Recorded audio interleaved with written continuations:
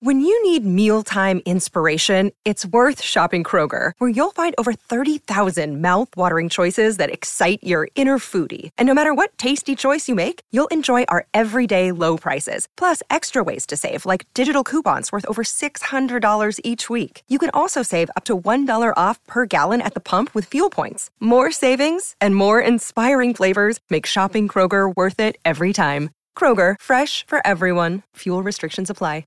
Another day is here, and you're ready for it. What to wear? Check. Breakfast, lunch, and dinner? Check. Planning for what's next and how to save for it? That's where Bank of America can help. For your financial to-dos, Bank of America has experts ready to help get you closer to your goals. Get started at one of our local financial centers or 24/7 in our mobile banking app. Find a location near you at bankofamerica.com/talktous. What would you like the power to do? Mobile banking requires downloading the app and is only available for select devices. Message and data rates may apply. Bank of America N.A., member FDIC. You're listening to iFanboy Talksplode with Will Dennis.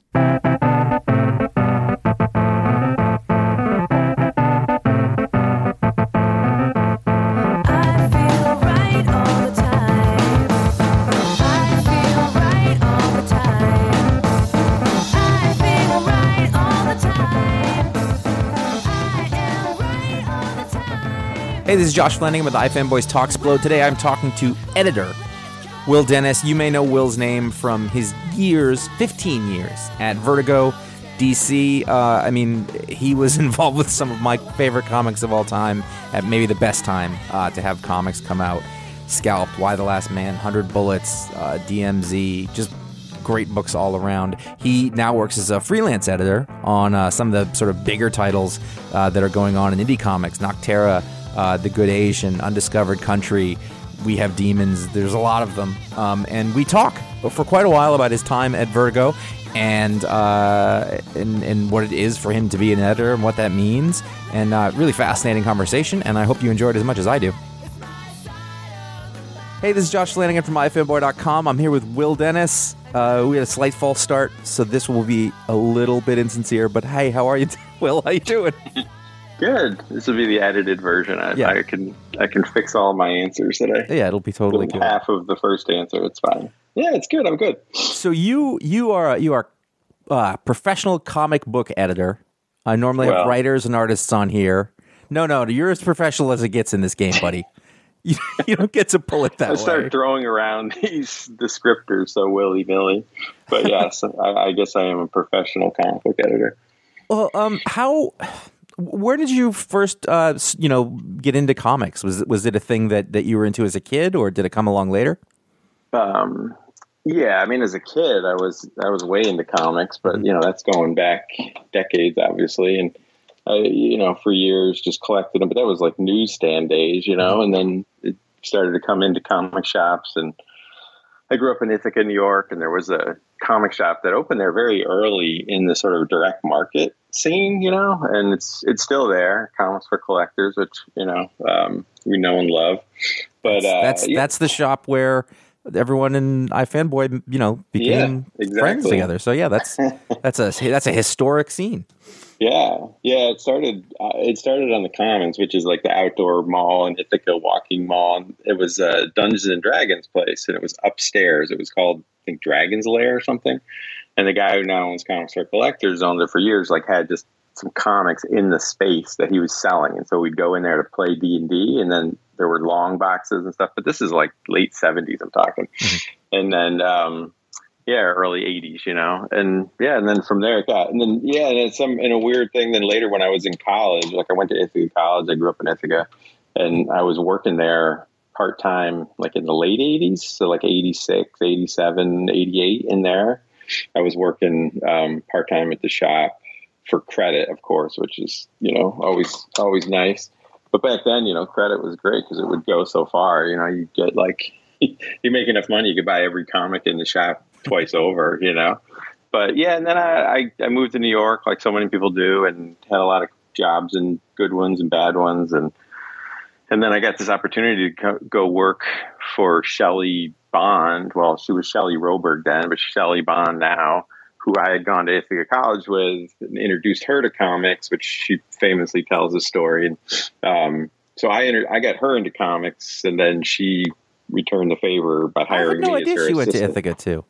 Yeah. Like, yeah, we met in it was like an 8 o'clock screenwriting class. We were both in the communication school, and it was like a screenwriting class. I swear it met at 8 o'clock in the morning or something. And Seems she so was there, of antithetical. course. She was there, of course, like every, like just ready to roll, notebook out, earnest. And I was like crawling from the wreckage of like the night before. And so, we got to be friends in there. And then she got hired by Kamiko when she left Ithaca College, and she got hired by Kamiko, which was then in Philadelphia when Bob Schreck and Diana Schutz were like working there. And then, and then Karen like poached her to come Karen Berger, when they were launching Vertigo, like in the early 90s. So she moved to New York and started working at Vertigo, like, as soon as they started Vertigo. And then, and she got in touch with me in this very weird kind of random way, like you're like 99 or something. And we reconnected, and she hired me as her assistant. But I mean, I was already pretty old by then. I think I was like in my late 20s, early 30s by then. And, which is kind of old starting as an assistant, but yeah, it just immediately felt like it could be like a good place to sort of, have a lot of things that I'd always been interested in, and you needed all these skills in different areas, and I think, as I was saying before, that, all the crap that parents and teachers and everybody tell you are, is going to be a waste of your time, watching movies, reading comics, horror novels, all that crap, like all that stuff is like the bread and butter of a comic book editor, What did you go to school for? Was it TV, radio, or film? Or yeah, I was in the TV radio school at Ithaca College, and then I came to New York, and I was just doing kind of random stuff, and then I was working for like the 4 or 5 years before I got hired. I was doing like at this PR firm, like a boutique PR firm that was doing independent film in New York, and I mean that was kind of a cool time because in the late 90s. Everybody had a movie, and everybody was trying to go to Sundance, and everybody was trying to strike it rich. And so we were working with a lot of interesting companies then, Sony Pictures and Miramax and all these different, things. And we repped like the Lincoln Square, I want to say, the guy who owned that small like art house like up across from Lincoln Center, that he was basically the first guy who imported all of the sort of French New Wave films and everything. Like he was like the sort of, I don't know. I feel like there's even a scene in Annie Hall or something where they're going to a movie at the theater. And he was this really interesting old dude. And, we did all his publicity, and so it was pretty cool, but it was pretty rough business too, And so when I came over to DC, I was like pleasantly surprised at how, like, everyone's pretty nice and enthusiastic, and it was just like a good place to be. It's funny. It's very funny to me because that gives you an idea about how rough that part that was like working in film at that time. That coming over to the comics part, you're like, oh, this is way better. Oh my God, it was. Yeah, I mean, you would do screenings. Like I'd set up screenings in all those screening rooms in like Midtown, and like the Weinsteins would show up, other people, and they were just nightmares, screaming at you because, my seats, this is my seat. And, all that, even the hotshot journalists from like the New York Times and all that stuff, like they were, there were some really cool, interesting people, and obviously like huge tastemakers and stuff, but, not the nicest people at certain times, so throwing stuff, and and all I got to deal with is Karen Berger and Paul Levitz. It's like, sign me up for that. That is better. Yeah, I worked in Hollywood for a little while after I got out of school, and like nothing good, like low game shows, stuff like that. But it was amazing to me that those egos existed at every level, and it just depended on which room you were in, who the biggest person in the room was. Right. And it was and it's so consistent. No, I know. And the sad part was, you're working in indie film and repping films, going to festivals mostly. So we would take guys who came in. And people like, I think we work with like Todd Phillips and a bunch of different people, and they would come in as these very earnest, excited, young filmmakers, and then they take a movie to Sundance or, wherever the film festival was. And you could just see it like over the course of a weekend, they would turn into just really shitbags, like the worst. And then, particularly if they sold the film. Right. And then it was like, Monday morning, the Variety, like they've suddenly got some big deal. And it was like, they were just I don't know how like R-rated your show is, but it was definitely see whatever you'd like. It was it was really sad to see this transformation, like over and over and over, cutting each other out of deals, people he made the movies with. I mean, it was pretty brutal, and I was just like, oh, I got to get out of this, you know. So I was pretty happy. Whenever I hear these people talking about comic book horror stories, I'm just like have to kind of laugh because I'm like, yeah, you guys have no idea. But and then I showed up in a suit my first day of work at DC and just got mocked relentlessly. That was the last day I wore a suit 20 years ago. So were you current? Were you still paying attention to comics? You know, like during that period, or had you sort of come back around to it? Yeah, I was. I mean, I was still pretty steady. There was a shop, Cosmic Comics. It was on 23rd Street, like upstairs. Yeah, I remember. We went to that right up until it closed, I think. Yeah, and they had a good like credit program. Like every $100 you spent, you got like $20 in credit or something. So it was pretty. On pretty good. That handwritten notebook. Yeah, right. Exactly. It was like just like a spiral notebook with like your name and stuff. And and I remember, funnily enough, like you know, eventually I started working on 100 Bullets, which is the book that like kind of made, I think, you know, made most of my career go after that. But the summer before I got hired at DC, they had launched 100 Bullets. And I remember standing in the shop and like buying the book off the stands as just a fan. You know, this was like 3 or 4 months before Shelley reached out to me. And, you know, and then, like within a couple of weeks, like Brian came to visit the offices and, you know, Azzarello, and it was like that was kind of weird, you know. So that was when I would start to kind of be a little bit fanboy, geeky, you know, these compared to like the movie stuff. Like I couldn't get away from that fast enough, but meeting some of these comic book people that I was like fans of was always kind of a thrill, you know. So when you got into DC, and that's your first job in comics, really. So like how much did you, like, what was the learning curve like in sort of thinking about comics from a reader fan perspective to thinking about them from a professional perspective? Like what had to change? What you have to learn? Yeah, it's definitely a steep curve, but I mean, at least in those days, and I feel bad now. I don't think I see editors getting, you know, blamed for stuff, or I see some of the ways that even by the end I was operating in DC and some of the struggles that editors were having. I mean, there was a very robust training period, you know, essentially like Shelley. I mean, I don't know if you've ever talked to Shelley, but I mean, can be a real hard ass about a lot of stuff, right? But she's kind of old school in that respect. But I mean, she would literally, as busy as she was, like we would say, particularly early on, like, you know, it'd get to be 4:00 on a Thursday, and she'd be like, "Okay, we got to sit down now for an hour, and I'm going to show you how to mark up, you know, colors, you know, like because in those days everything was still hand done. I mean, we used to get all the boards in, we'd get the color guides all done on like you know, linen paper, and it was all done with like inks like right on the paper, and you'd have to make all these notes for separators and stuff like that, you know. So it was just starting to transform into the digital space, but and there was actually like, I mean, she would literally set aside time for like, okay, here's how you balloon pages, or here's how you do this, or, you know, in the early days, like when I would write emails to freelancers, like something like, you know, I would sometimes vet them past her, or she'd be on all the stuff, and then she'd sometimes critique your, you know, it wasn't always fun, but like at times, you know, in the moment, it's not always fun, but in hindsight, I realized like I actually got a fairly good training system, which I think a lot of times now it seems like, you know, they're just kind of thrown to the wolves, and then they're just putting out fires, you know, like it was always, I mean, I was fortunate because I got there, Cliff Chang had been working there as an assistant, and he had moved on. He was just leaving. So I basically got his job. And so like Stuart Moore was still there.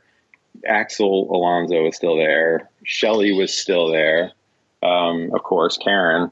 And then, so, you know, I got to kind of work with all these different people who'd been around the business a long time, and everybody was full of, you know, axioms and sort of advice and all that sort of stuff. So, and I got a lot of really good advice from everybody, from Axel, from Shelley, from Karen. I mean, Karen would let you sit in and, you know, talk at meetings and talk to stuff. And, it was pretty great. Had you thought about comics as a business or professionally prior to your coming there? Like, had you thought about them I mean, it didn't sound like you thought about his career at all. So it was a complete no.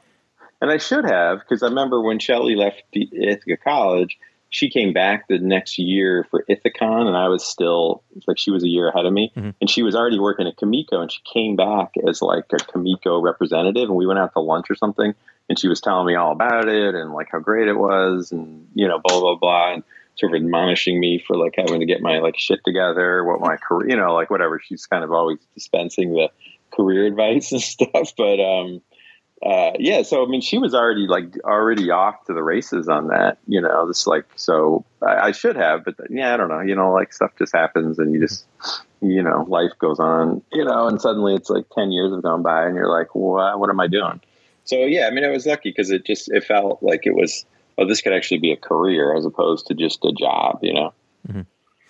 So, I'm wondering, like, when you start working on comic books professionally, how did it change your perspective of the medium? I mean, it had been just something that you had read and enjoyed, like, and then you sort of have to learn how it works the other way. Did that, like, how did that work? And like, how did you feel about comics afterwards? Was it the same way or was it?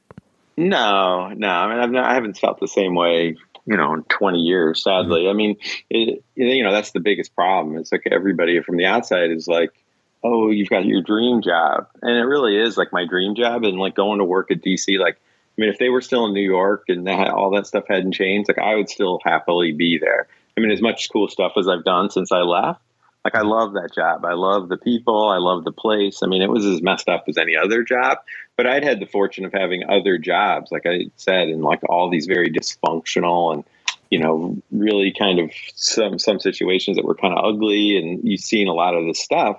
And you were just, so the people who complain about a place like DC, oh, this, and I was like, you guys have no idea, because a lot of people who work there, like that was the only job they'd ever had. Mm-hmm. Karen Berger, a lot of the people around here, like she never worked anywhere else. Like, so they thought, everything was just, they saw it all through that lens, so the things that, so that was kind of, that was kind of interesting. But yeah, I mean, it immediately sucks all the fan stuff out of you, sure. and not in the way that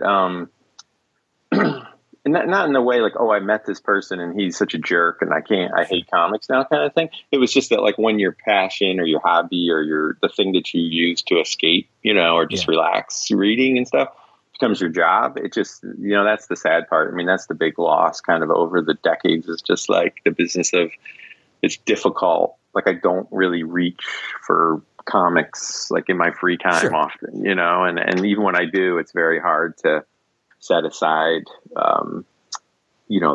that part of your brain that's looking at it. You're always kind of, oh, this is cool, or this, or you're seeing mistakes, or you're wondering, oh, this is someone I should reach out to.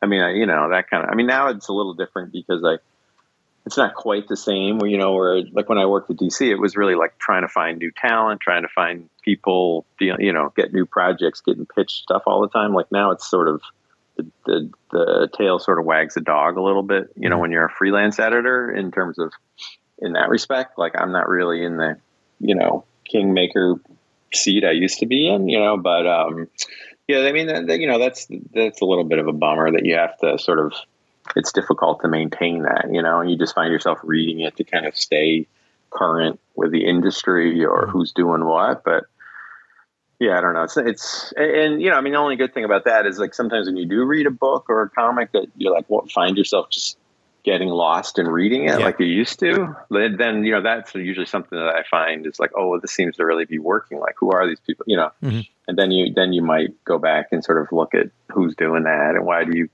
feel like that way about it, It's one of the things that, we've talked about comics professionally and semi-professionally for decades now. And I mean, the other side of it is I think that when something is really great, like you understand why, and it's just like, oh, mm-hmm. this is doing it right. Now, sort of the middle of the road stuff, it's fine. It's comics or whatever. But right. I think there's that bit of the craft that when you get to appreciate that really becomes a special sort of thing about it. That tends to be the way that I can stay interested in them, I think, is that. Yeah. I mean, there's definitely a cadre of like writers and artists, and that kind of thing. I mean, I definitely have my favorites who are people who don't necessarily move the needle in terms of, the sales or the big tentpole events or all that, they're not on social media, yapping about every goddamn thing that they do. But like, you look at the work that they do and you're just like, yeah, this person really, like, they know their craft. They're working to get better all the time, So yeah, there's definitely those people. And, those are the people that I really respect and spend time with in the industry. Like those, we tend to often have, commonalities in the people that we all really admire, Yeah, definitely. So talk to me about, you entered the industry at a time and in a place where, as far as I am concerned, sort of shifted the way that comics got made. We're talking about the late 90s-ish, so comics is not in good shape at that point, trying to figure out what it is after the crash, and to me, the way that I always look at it is Vertigo starts doing this thing that, to me, then Marvel Knights follows suit, and then blah, blah, blah, everything sort of falls into place. But like, what did it have a sense at Vertigo, late 90s, early 2000s, like something, special was happening there? Did it feel, like things were just clicking, or was it kind of surprising to look at in hindsight? Yeah, it's a little surprising from the stand. Like literally I got hired in October of 1999 and they had an all hands, like end of the year sort of meeting, before the holidays and stuff. And it was just like the worst thing you've ever heard. It was literally like I literally came home and because I'd been working, like I said, I'm in this film publicity and, for as bad as the business can be there in terms of dealing with some of the people, the money is really good. So, I took a gigantic pay cut to take this job, and like I said, at an age that's really past the age of, of like an assistant editor in comics, So I literally came home from this meeting where they were just like talking about, where the sales were and where the books were, and they didn't know. And I'm just like sick, like, oh my God, like, what did I do? Like, how did I, like, what just happened? I remember like having to talk to my wife and explain like, yeah, well, it's great, but did you have kids by that point? No, thank God I didn't have any kids then. But so that was suddenly like, oh, maybe I can get my old job back. Like, it literally was at that point because it was just sort of like, ooh, like they were really. But now, like a lot of the numbers they were throwing around were numbers that like people would cut their right arm off for, But it's like, Preacher selling, it's only selling, 80,000 copies or something. You're just like, oh my God, it's like the sky is falling. But yeah, so then, it definitely did. I had been, the very first book I ever got a credit on was The Dreaming, which was like a Sandman spinoff, which in hindsight of the work that I've ended up doing is kind of hilarious. But it was definitely a cool place. Axel was trying to push all these other kinds of books, like he was trying to find new books that were outside of the sort of dark fantasy, wheelhouse that had been the Vertigo staple for quite a lot of years, Mm-hmm.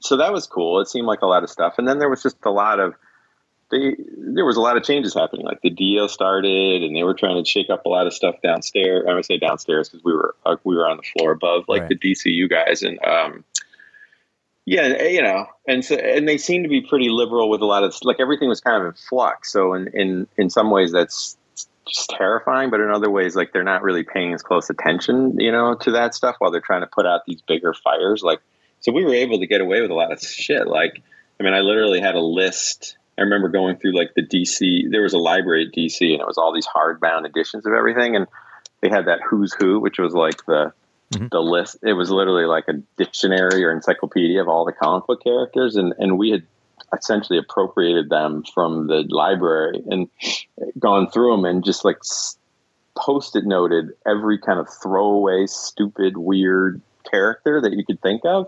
Like you could just go through, like, it was crazy. It was like the Losers. It was like Space Cabbie. It was El Diablo. It was like all these kind of characters.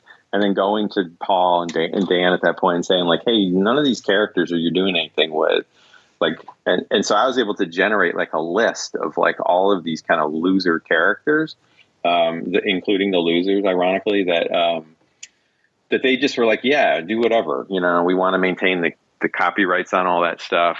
which was a thing. Occasionally, like stuff would start to come up for renewal. So they'd put out like just a random, like would you see an unknown soldier or something appear? Like that was usually the reason. And so I was able to kind of do that. So like I had a whole short list of stuff. So when I would go talk to writers, new writers, established writers, whoever, I would say like, hey, do you have any idea for like this Swamp Thing spinoff? Or do you have any idea for a, like literally Space Cabbie? That's the one that always sticks in my mind. It was like a funny one that I remember.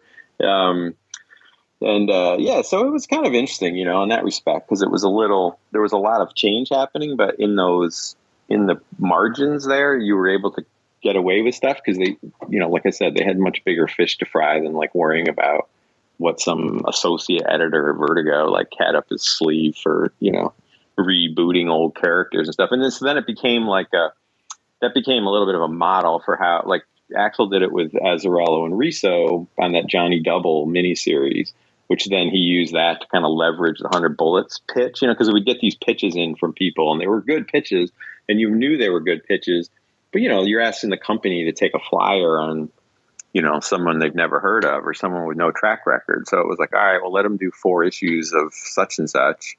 And it's pretty low impact and it's pretty low risk and they don't own it. And at that point they weren't even really thinking about like the media potential of a lot of this stuff, which, that sort of came later, of course. But, so it was kind of exciting. There was a lot of cool stuff happening and people's ideas of what Vertigo were starting to shift between, Preacher and 100 Bullets and books like that, started to like move the needle away from kind of more the Hellblazer Sandman universe kind of stuff. That was cool. It was about that time that, because I graduated in college in 99 and basically I moved to LA at that point, and I remember being the Golden Apple, and there was one day where like I picked up it was a Hellblazer. It was Hellblazer in Prison, which I think was Azzarello's. Mm-hmm. And that was the first. That was the Richard Corbin. That was the first one. Yeah, that was the first. One of the first Vertigo comics I bought. That Transmetropolitan, blah blah blah. And for me, that was the point where I went, oh, this is a different thing than I had in mind, because I was out of comics and then came back and I was reading some of the superhero stuff at the time, and it was fun. It was a good time, but like that solidified everything, which is exactly the sort of time that you started there. Right. And I think of all those names who came into comics at that time, and it feels like such a different time because I don't know if you'd agree if it's easier to break in at that point. I think it may have been, but also just this wellspring of talent that sort of are all mainstays today and are sticking around. They all sort of showed up at that point, which is weird.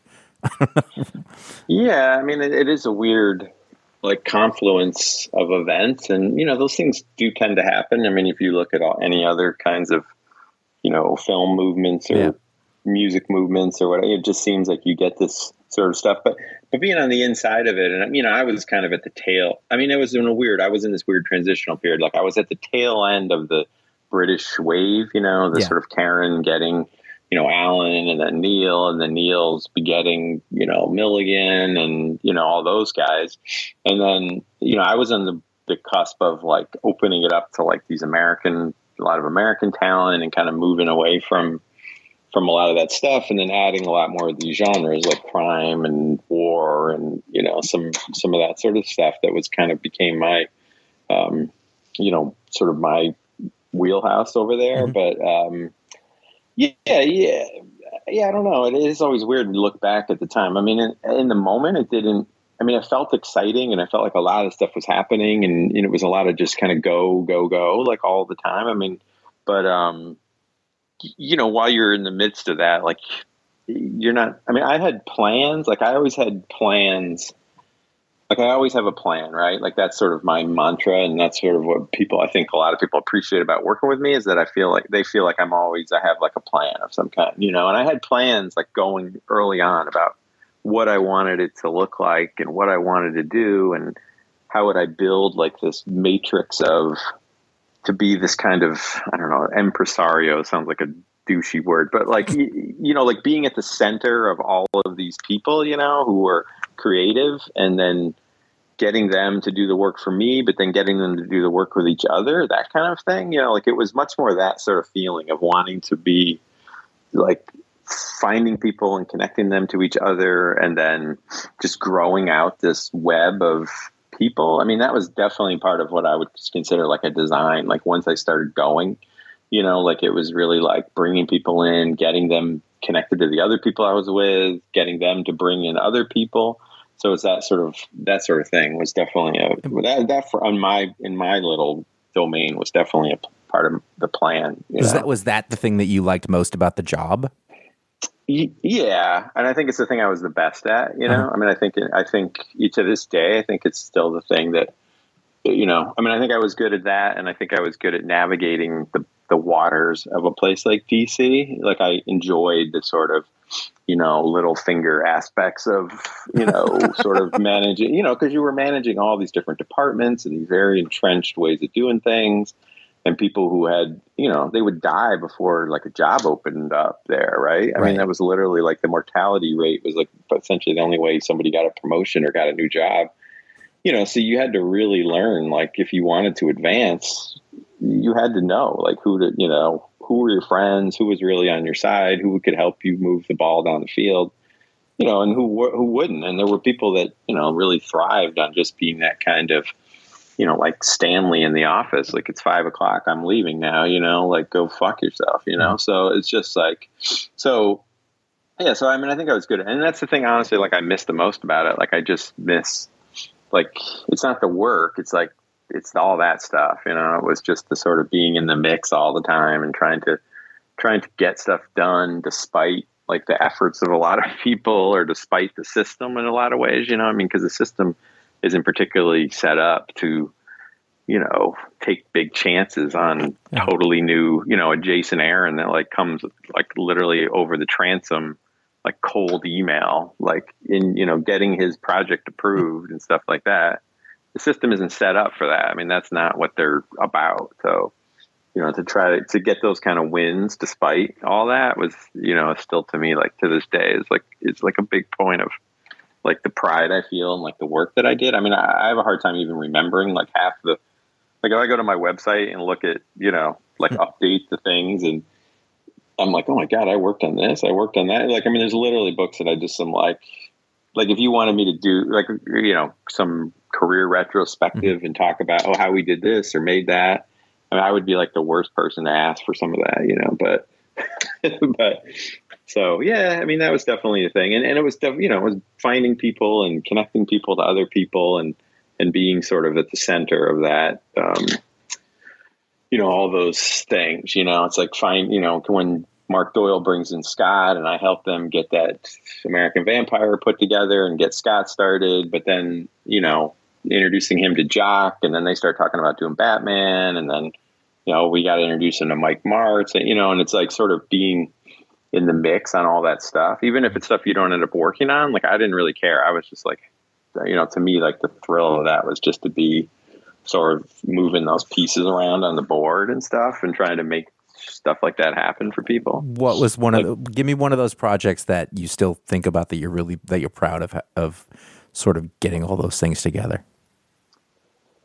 Well, I mean, that, like when Scott Snyder and Jock end up doing this huge Batman thing, like just to see two very like Vertigo guys, sort of come in the door, and then I mean, I was sitting at the table like at San Diego at the Field Bar, which is like an Irish pub there, of course, that like everybody sort of goes to, and it was like all those. It was like a couple of the DCU Batman guys, Scott, Jock, me, Doyle, like all sitting around this table, like while Scott is like pitching the idea for, whatever ended up being, it was Black Mirror, I guess is what it ended up being, like the thing. And it's like, just to see these guys that come in and do this stuff, and then suddenly like, oh, they're just like blowing up, like it, but I'm not going to work on that book. Like it's obvious, like that's not, that wasn't part of the plan for like us to work on it, so, yeah, things like that are definitely, exciting. And were you the guy who heard from a random Jason Aaron email? Like, were you the guy who picked that up? Yeah, so it was like me and one other editor who I won't name, but Jason had sent an email to both of us saying, and he had done some weird random thing at Marvel where he'd won some contest. He'd written like a Wolverine it was book. like a Wolverine short story or something like that. It was like a thing, and it was like a contest literally. Yeah. And he sent this email to me and this other editor who was in the DCU, and basically saying like, you don't know who I am, but I have this idea for this Vietnam book, and I just won this contest at Marvel, which in me, the snobby Vertigo guy, was like, that's points against, like, so I'm not like rushing to hire the Marvel Wolverine, like contest winner anytime soon. So yeah, and that was the thing. And the other dude didn't respond, and I responded with this, I think, the typical sort of, hey, this sounds cool, but we already did some war story stuff with Darth, and it's got a very niche audience, and it's not really, it's not necessarily, for someone who's unknown in Vietnam and everything else, like we just don't know if it's really going to go. And it was just to kind of kiss off, like politely, whatever, and which you're always kind of looking to do because you just had too much stuff to do. So it was like, I was looking for new people, but at the same time, you're not looking for like brand new people, right? Usually, because Vertigo then, at least, it was like the major league. So it was like, for that kind of work, like we were the top of the food chain. So there weren't many players coming right out of high school, like going to the NBA, so it was kind of like, yeah, maybe you could take it to so-and-so, whatever. And he was super polite, being the Southern gentleman that he is. And then he was persistent though. And he sent it and said, oh, I have this connection to the guy, and I've written it, and if you could just take a look at it. And I don't know. So Catholic Guild, whatever it is, like he sent the script, and I downloaded it, and he'll tell the story that like I didn't respond to him for weeks or months, which I don't think that's true, but I'm sure he would know more than I would maybe. But yeah, and then I printed it out, and I could never read anything in the office because it was just too many distractions. Right. So I would always read on the way home, like either on the subway or read on the weekends, that kind of stuff, like scripts. I wouldn't, and we printed everything out then. There wasn't like, I didn't even have it, I might've had a flip phone or something, but we weren't, you weren't reading stuff on your computer. I didn't have a laptop at home. Like it wasn't, So yeah, so I printed out like a hard copy of the script, and I'll never forget, like going, like literally there's a point like on my train ride to Brooklyn where the train comes out of the subway and you're on over the bridge, and it's like, I don't know why this sticks in my mind, but like the hair in my back of my, my arms was like standing up, like as I read this thing, because you're always looking for like it to fall apart. You read the first page, oh, this is pretty good, and then you get to the second, you're like, but you're kind of, part of you, the sick part of your brain is hoping that it's going to fall apart, because then you're, okay, great, I can just point to this and be like, I don't know, this isn't really, because it's a lot of work, like a new person, a new thing, and I'm looking at like from the inside, like, oh shit, even if I love this, like the idea that I can get this approved and get this bought, it's like, it's a slog, right? So your part of your brain is always like, ugh, don't do it, but you just couldn't, it was just so good that like, I just couldn't help it, like I was just like, yeah. And so then and that was a funny project because this ended up being the other side of the Vietnam book that he wrote. And then, I knew I couldn't get Karen to approve it because all I had was a script, and it was a long script. It was like a 40-page script or something. And so I was like, all right, I'm going to give this to my assistant, let him read it, see if I'm crazy. He read it and came in my office and was like, holy shit, like, who is this guy? And I was like, I have no idea. I don't know. He just sent this to me cold. So then I was like, I showed it to him, and I showed it to somebody else. And then Karen's husband was also worked at DC, and he was like the creative director, Richard Bruning. And, we had a lot of stuff in common, like the kind of stuff we like, crime movies, shows, like, The Wire, blah, blah, blah. So this is a little bit shady, but I started talking it up to him, and he was like, oh, can I read it? It sounds really cool. And so he read it and was all excited. And then Karen came to me and said, what is this script that's floating around that everyone but me's read? Like, how come you haven't given it to me? And I was like, I didn't think you could read a whole, you don't want to read 40 pages of a script from a totally unknown writer. And, it's Vietnam, and Garth's doing more stories, and they don't sell so hot. And, I just figured you'd say no. But, if you want to read it, it's a little bit of the reverse psychology. That was the thing. You have to kind of know how to manage, like, up in that respect, And Yeah, and she read it, and I like called me from like either getting home or on the way home or something, and was like, "Holy!" She's like, "You just have to buy this." She's like, don't worry about it. Like, we'll just figure it out. I don't know who's going to do it, but just buy it. Like, just tell them we're going to do it. Mm-hmm. And I was just like, oh man, like that's just crazy. But that's sort of. But those are the things. Like, I don't know how many of those you're going to have like in your career, right? Yeah. Like maybe there's one, maybe, but. One or two. I think I maybe had a couple, but so yeah, that's a good one. Yeah, that'll work. Yeah, he ended up, Yeah, and then DC. I mean, in typical fashion, though. Like, I mean, I remember he came to the offices, and I took him around, like Jerry Maguire, like introducing him to all these editors, people, and like everybody just brushed him off, and whatever, they're too busy doing stuff. He doesn't fit the the mold. He's a Vertigo guy. There was a lot of like kind of intramural fighting that went on between Vertigo and the DCU. Like, we were definitely seen as the kind of, we were on a different floor. We didn't play by the same rules they did. We didn't, we thought we were pretty hot shit. Like, so yeah, so there was a lot of animosity that sort of between the divisions and stuff. So yeah, and he came to New York, and then Axel got a hold of him and offered him like an exclusive. And like, that was it, But, Axel's a great recognizer of talent, there's no question. So it sounds like, I mean, in pretty short order, I mean, if you're coming in you said 99, did you become because you had an assistant by the time Jason's thing came in, that was what, 2, 3? I mean, I'm trying to think when the other side was, a little later. Later than that, because, so I came in, I started in fall of 99. I got promoted like the next year to associate. Uh-huh. Axel left. Tony Bedard, who was an editor at the DCU, took his place for like 6 months, which was a great guy, but like not a good fit for Vertigo. Mm-hmm. And then he left in the spring of 2001. So I'd been there like 18 months, and he left to go to CrossGen, because at that time that was that crazy thing in Florida where they were like recruiting everybody to go, and like you had to move there to live there. And what's all that the quickest way to waste a bunch of money? They figured it out. Well, exactly.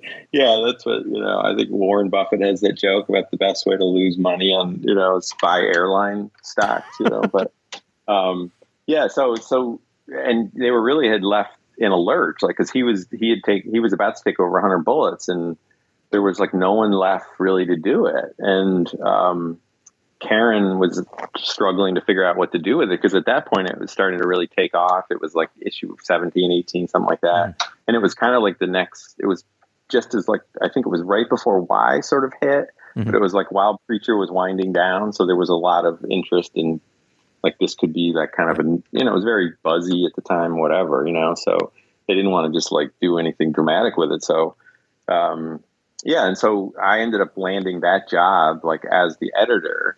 And then like 2 weeks later, they sent me to San Diego. And that was the first time I'd been to a comic book convention that wasn't Ithacon, like in my whole life. Yeah, I'd never paid to go to a show. I never even thought about going to a show. I mean, I used to go to that show in Ithaca, but it was like, in a gymnasium with like that was my first show. Boxes. And I am looking, where is it? On my wall, there is a sketch of Thor that Walt Simonson did for me. It should have been 97, I think. And I remember there was a snowstorm that day, and Ron Richards, he got in a car crash. We were in the car with him at Ithaca on that big hill that goes up and around. Oh yeah, and we left him. We left him, and we went down to the show without him because he had to deal with this crashed car. Oh my god! Yeah, but like, and back then, there wasn't like a commission thing. They were just doing sketches or whatever. And I remember Walt. I said, "Can you draw Thor? But can you put the hammer in it?" And he was like, "Ugh."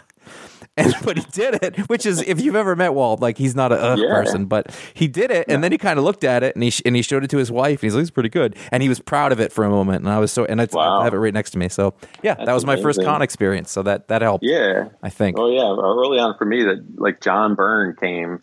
This is like while he was doing X-Men, because he was friends with Roger Stern, who was living in local. Yeah, in Ithaca, around the area then. So he was sort of the local, like, big hotshot. So Byrne came to thing, and then we went out, and I love John Byrne's art. Don't get me wrong. Like, he's like, I know people all my friends mock me, all my artist friends, whatever, but he's in my like Mount Rushmore of comic book people, but he went to Pizza Hut afterwards, after the show, and he sat at the end of the thing like holding court, and it was really not like a great experience. Like really, even as like a young, I mean, I was like a teenager, but like as a, recognizing even then, and this is like, early 80s or whatever, it was like, yeah, maybe this isn't the way you're supposed to talk to like, waitresses. Maybe this isn't the way you're supposed to, like it was really like, oh no, like don't meet your heroes. Right. So, but yeah, it's like, so I got the job, and then Karen was like, you want to go to San Diego? And I was like, what's San Diego? And she was like, you're an idiot, But yeah, so then they sent me, and I was on the plane there. And I tell this sort of story. It's like it's stupid Gone with the Wind kind of moment. But like, so the first day I get there, I have no idea, all the DC people always stayed in the same hotel, the Hyatt. And I was just like, I knew people from the company, but I didn't know what went on. I didn't know what I was supposed to do. Nobody made plans, whatever. So the very first morning, I got up and I went to the bar, the restaurant to have breakfast by myself, right? Which is, fine, I don't care. I'm eating by myself, whatever. I'm from New York. I don't really give a shit. But then I'm like, I'm by myself, like at this thing. Like, I don't think this is how it's supposed to be, And then seeing all the people around, like other editors, meeting people, other people I work with, and everybody's kind of walking by and like giving you the sad, like head nod because you're sitting there by yourself eating breakfast, And I literally at that moment was like, okay, here's what I'm going to do. And I had like I had a notebook. I used to always carry around these little notebooks and fill them up with all kinds of crap and stuff. And literally I had a list of here are all the people I need to talk to at this show. Here's all the people I need. So I would go around to like booths and tables and panels and wait for people to come off panels and stuff like that. Like, it's kind of funny to think about it now, but I remember going up to like Rucka, and he was just like, who are you? And like, what do you want from me? Like, he was just annoyed that I was sort of like, like coming up to his table, like, oh, Mr. Rucka, like, would you ever want to write a comic book? But you were with Vertigo. I know. It wasn't I know, but I wasn't, I literally had the job for like 2 weeks. Like, I had the editorial, like real editor, right. Like a business. I didn't have business cards. I was like writing my name on these like blank DC business cards and like writing my phone number on it and stuff. But I said at that thing, I was like, I'm never doing this again. Like, I'm just gonna, like, I need to build like a matrix of like a web of people, that like a crew essentially is what I said that I needed at that point. Were you a networker? Like, was that a thing that came easily to you? Because that was the part of it that, like, like comics as introverts and extroverts, and I think you kind of got to be one or the other. But as an editor, you have to at least force yourself to do that. But that came okay to you? Yeah, and I think that's sort of like I was saying before. That was like one of the things that I think has still been my biggest strength, is my ability to sort of to interpersonally deal with people, manage the different personalities, like understand what this person needs versus what that person needs, because they're all different, right? But they're all a little crazy. It's like, meaning freelancers, it's like, I always say this when, I'd have assistants that complain about, oh, this person, they can't do this, they can't do that, or I'd complain, but I was always like, yeah, but if they were normal, like, they couldn't do this job. Like, they wouldn't be good at it if they were just like you and me. Like, they'd be accountants or something. Like, they can't, like, this fucked up part of their brain is the thing that also makes them able to write these amazing stories or draw this stuff or sit in a room for 20 hours in a row coloring a comic book. Like, it's often the case. It's very rare that you find somebody that's good at like the kind of business side and the creative side or that kind of stuff. So, for me, like, that was the stuff that I felt really good at, like getting people together, making people feel comfortable with each other, putting the teams together, like managing the teams, and for me, it was a huge amount of it was building, like, not just picking writer A, artist B, letter C. It was like, I want to build like crews, like around all of these books, and that was the thing. And it was like, so there's dinners, there's hanging out, there's lunches, like there's hanging out late night. There's like all these other things around it. And I used to like, they used to goof on me like crazy for like staying out late and notoriously sort of being out all the time doing stuff. And I was like, they'd be like, what are you doing? Why are you doing that? You're supposed to be at the booth. You're supposed to be doing, I'm like, I'm not going to do anything at the booth. Like, nothing happens at the booth. Are you insane? Like, I'm sitting here like nursing a hangover and telling people like where the bathroom is, like we're not coming up with stuff here. Like we're coming up with stuff after 10 hours of shooting the shit and hanging out and eating and feeling comfortable with. It's a very intimate relationship. It's a very, like they're showing you stuff that they don't want to show anybody. Like they don't want to show to their wife. They don't want to show to their parents, their friends, their husband, like you're pulling stuff out of these creators that like, they're terrified to send to you, So that's a fascinating way to look at it. It's because you get an idea in your mind of like they can't wait to pepper you. You would think. I mean, I'm sure there was a group of people who couldn't wait to throw things at you, and it was probably awful most of the time. But yeah. Well, yeah, there is the group of people that want to just pitch and they want to hustle and they want to do all that stuff, and that's, you need some of that for sure. But like, no, the actual hitting. I think the hardest thing any of them do is hitting send, like on the email that's got the attachment of the script, because you're the first reader essentially, right? Like I used to always say to myself, like I'm probably the first person that's read this besides them, like on planet Earth. So it's like you need to respect that in terms of, and that's the thing, a differentiator for someone like me who's an editor and I think done a good job over the years. Like I'm not a writer, so, and it's not as if I don't have good ideas or I don't contribute ideas or I don't feel like I could do it. I could probably do it, and it's not. I've started to do it at times. I was going to ask you because I've definitely totally dabbled in it. There's it's fairly common for editors to really try to get there to be on the road to somewhere else, but you didn't really do that. Was that not? No, I tried a little bit, but but only like, but I wouldn't even show it to anybody. Right. Like maybe I showed it to a couple people over the years, that kind of thing. Like. So the idea that you're able to actually take that next step to like put it out into the world in some form, even to just another person, is like that's a huge thing. And it's a very intimate relationship. And I think if you're really good at it and you work with people for a long time, it's hard. It's like, it's definitely, I mean, you'd be surprised at the people, the established, Brian Azzarello, Scott Snyder, whoever it is, like, there's still a moment when they send you that stuff where it's like they want the feedback, like they want some response. Like you can't just put it on the shelf. And this is the mistake I think a lot of editors make. And I think a lot of editors, particularly when you're juggling, 50 Batman books and all these kinds of things, like you're just trying to get it in and get it out, right? But you need to stop for a moment and like acknowledge like what the person has done, what it took for them to do it. And you got to like not just acknowledge receipt of it, but like actually, I read it, here's my thoughts, whatever it is. And sometimes it might take a few days or sometimes, whatever, but it's like, I mean, you always would just drill this into, but again, this goes back to the kind of training I got. So Shelley would have these mantras like, if the only time you're getting in touch with a freelancer is when you're asking them for something that they owe you, well, then you're failed. Like you're not doing a good job of managing your talent, like you need to be in touch with them like regularly. Second, apart from just like, oh, you blew this deadline, where's my shit, because they'll start to tune that out, And then the other thing was that, just this business of acknowledging receipt of anything, whether it's a page of art, a page of colors, whatever it is, and just to sort of like, I'm going to read this, I'll get back to you with my thoughts about it. But thank you for sending it. I got it. Just because the worst thing in the world is sending stuff out and like, did you get it? Did you not get it? Then they have to ask you. Yeah. It's like so awkward, And then the third bit of advice that really stuck with me, which goes more to my own stuff, is Axel said like very early on, it's like, if you're a frustrated writer and you're trying to do this job, well, then you're probably doing a disservice to the people that you work with.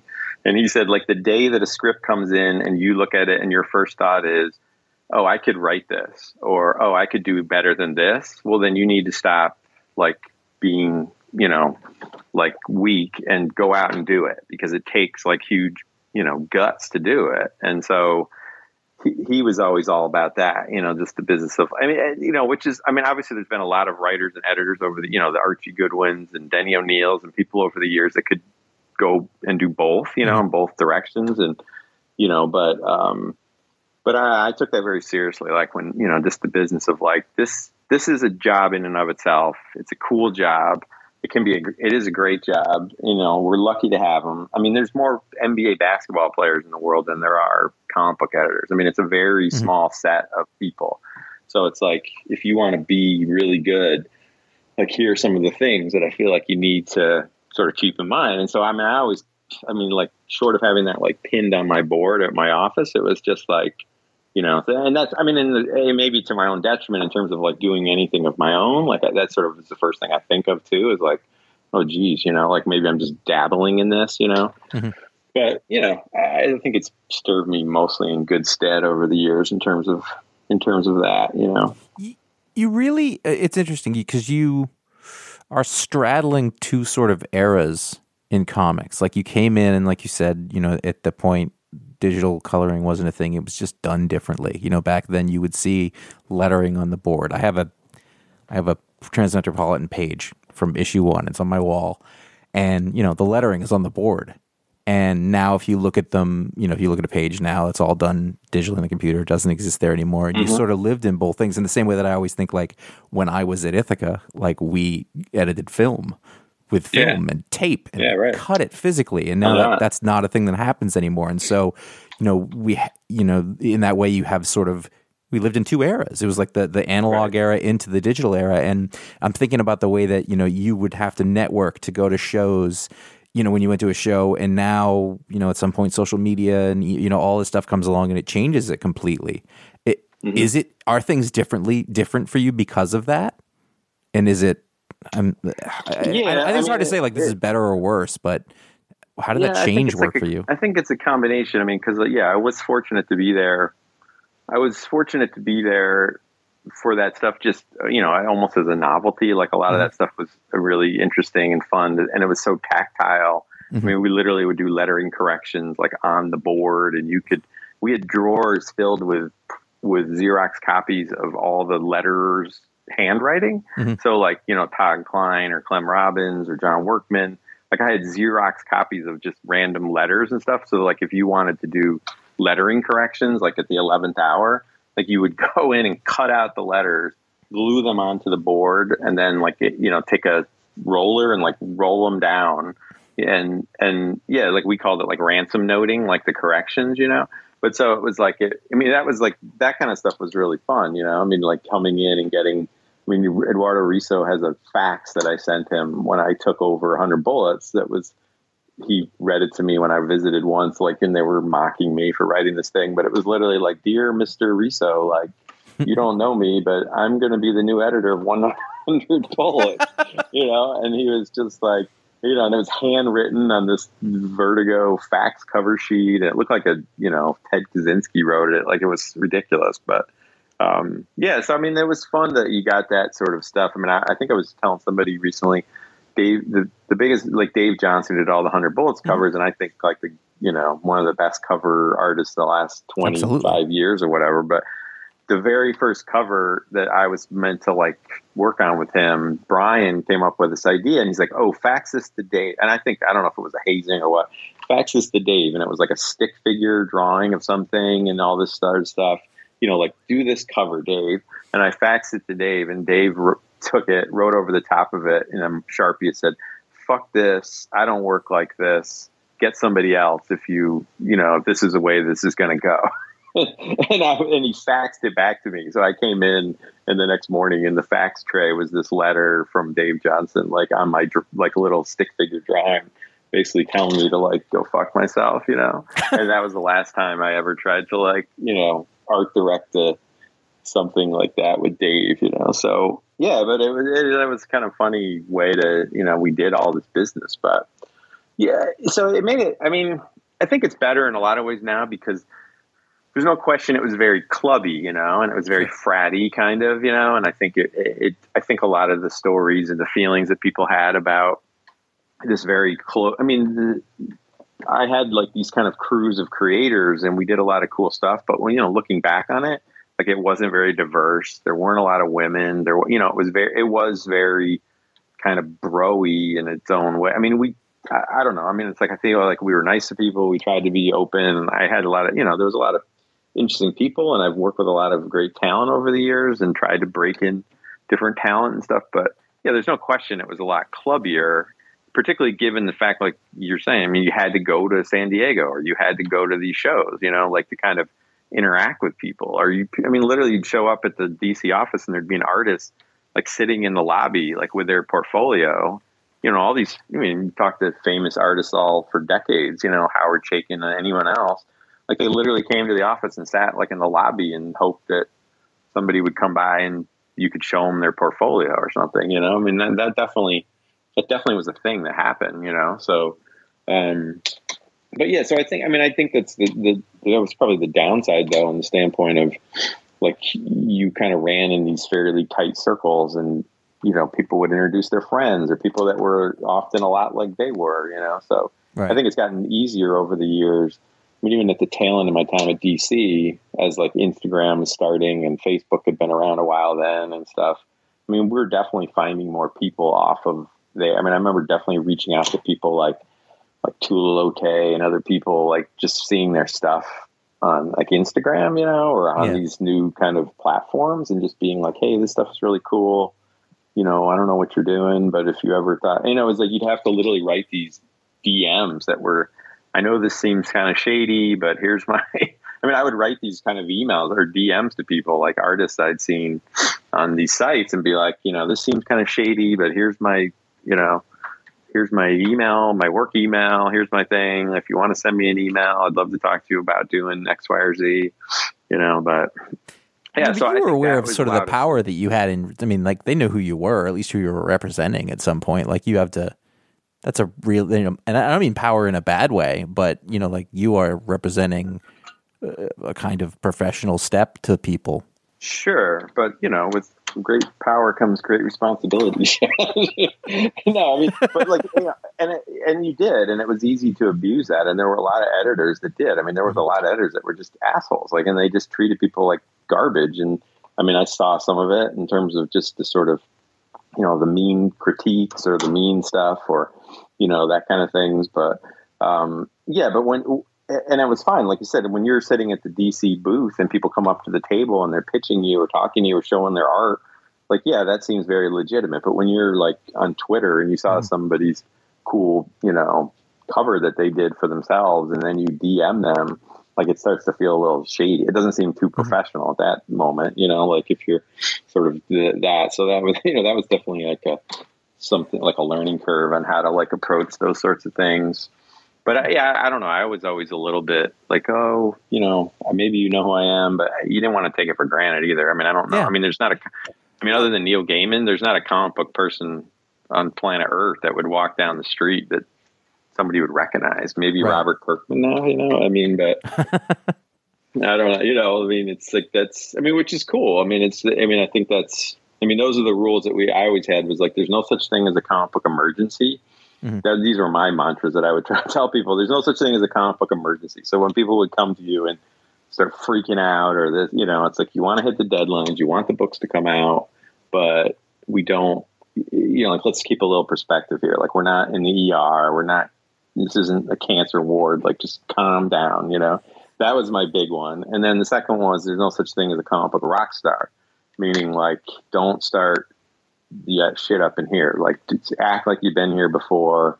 Don't, you know, show out. Don't trash people on the internet. I mean, there's definitely people on my secret list of like people I'll never work with because just the way they act in public, you know, like it's just, you know, you're just like, I'm not having it. Like, I'm not doing it, you know?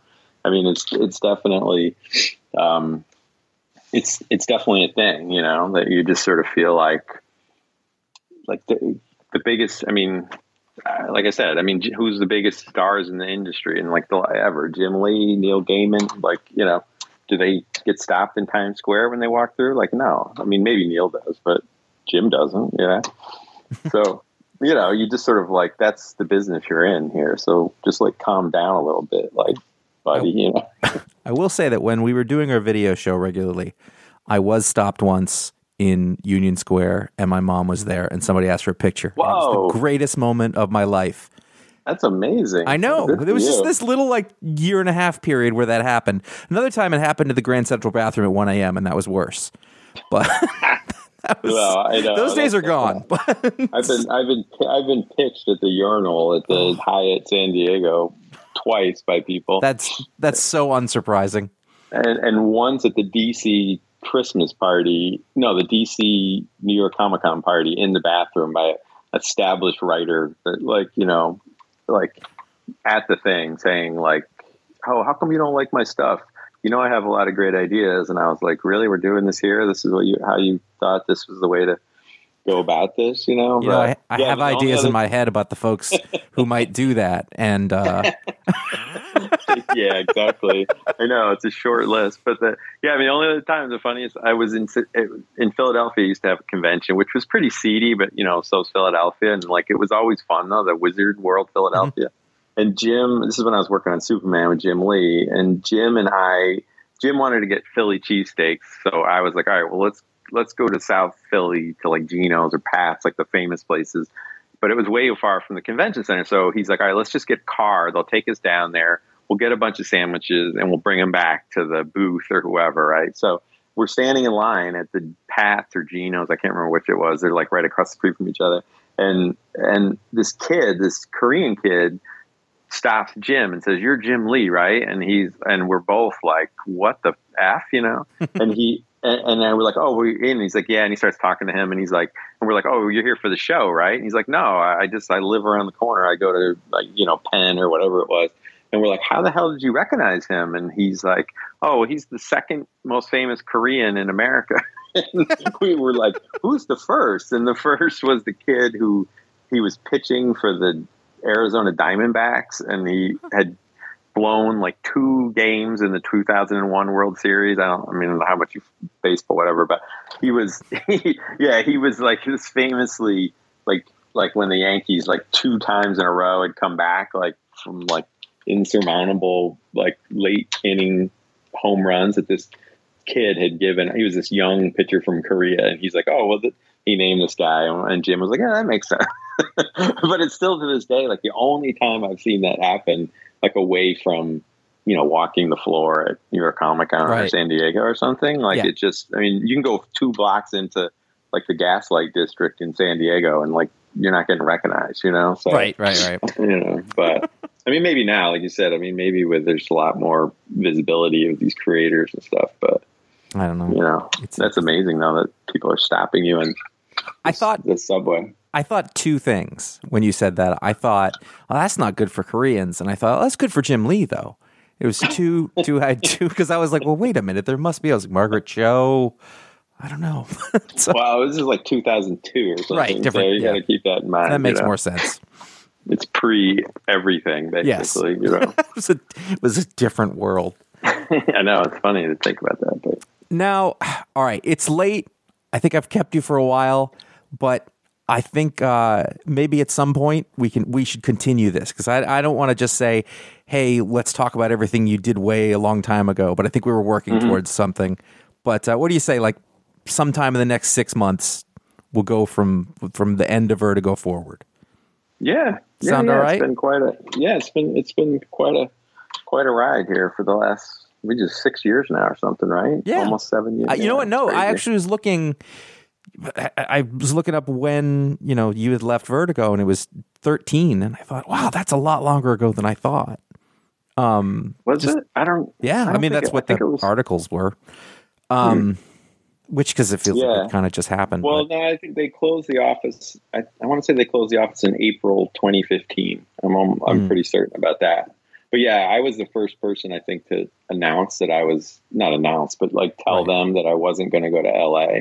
And I remember like when they came and they were like, they told us right before Thanksgiving, and they're like, we need your decisions, but before Christmas, you know?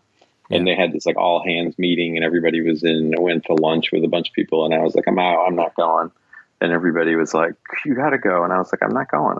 I can't do it. You know? So, which, you know, I mean, it was sad because I laid out to them exactly, you know, I felt like what was going to happen. Like I had just seen Karen essentially shown the door, and I'd seen, you know, the moves that they were moving people out there, and Shelley was already moving out there and stuff. And I was like, look, I don't this is what's going to happen. You're going to move out there. Something's going to happen. There's going to be another regime change. Then I'm like a 50-year-old comic book guy who's making a shit ton of money to do comics, relatively speaking, like, right. a lot of money to do comics. And like what? Like I'm middle aged. I'm not like a cool young guy anymore, but I'm also not cheap anymore. So it's like, I'll be the first head on the chopping block, believe me. And, and it was just like, I'm not moving my whole family and my whole life, like all the way across the country to be in 3 years, like show them the door. And then I'm a middle-aged dude trying to reinvent himself as a movie guy who's only been to in me, LA that's always for been 2 years, That's always been the most terrifying part, I think, of editing in comics as a career, because at a certain point, and you were at that point, where are you going to go? There's DC Vertigo and there's Marvel, and everything after that's a step down, at least economically. Oh yeah, for sure. That's terrifying. And you get to that, I'm the age where I can't. I got kids, I got stuff, I have to. Sure. So yeah, it's a baller move. Terrifying to say I'm not going. No, I told my wife that then, and I've said it. I was like, I'll never make as much money as I'm making at this moment, but like, I don't think that we want to go and do this, So, and yeah, she was great, like super supportive, and like we just, it was just one of those things. And it took a while to get things going, but like I said, maybe the part 2 we can. Yeah, let's pick up from there. Pick it up from there. That would be awesome. It was super fun. Yeah, man. Yeah, this is great. You said it would go fast. It did go fast. Yeah, totally. We were like an hour, and I went, we're not even going to get to anywhere here. But I didn't want to stop. No, that's the way it should go. Should feel like a lovely conversation. Well, cool. Thanks so much. You have a great holiday. Yeah. You'll hear from me again. That's going to be how that works. Yeah, definitely. Let's do it. I'm game. And that is the end of what I think is part 1. I think it's part 1. I think we are going to come back and do more for the post-Vertigo years, because he's more than just Vertigo. I hope that was fun for you, because it's really fun for me. You can follow Will on both Twitter and Instagram at Thrilloid. And, of course, you can go to ifanboy.com, where you can find all of the other podcasts we have done, thanks to the iFanboy patrons who have let the Talksplodes and Booksplodes and Mediasplodes come back, and everything over at ifanboy.com. There's a ton of stuff that we have been doing for a very long time. So thank you much for listening, and we'll talk to you soon.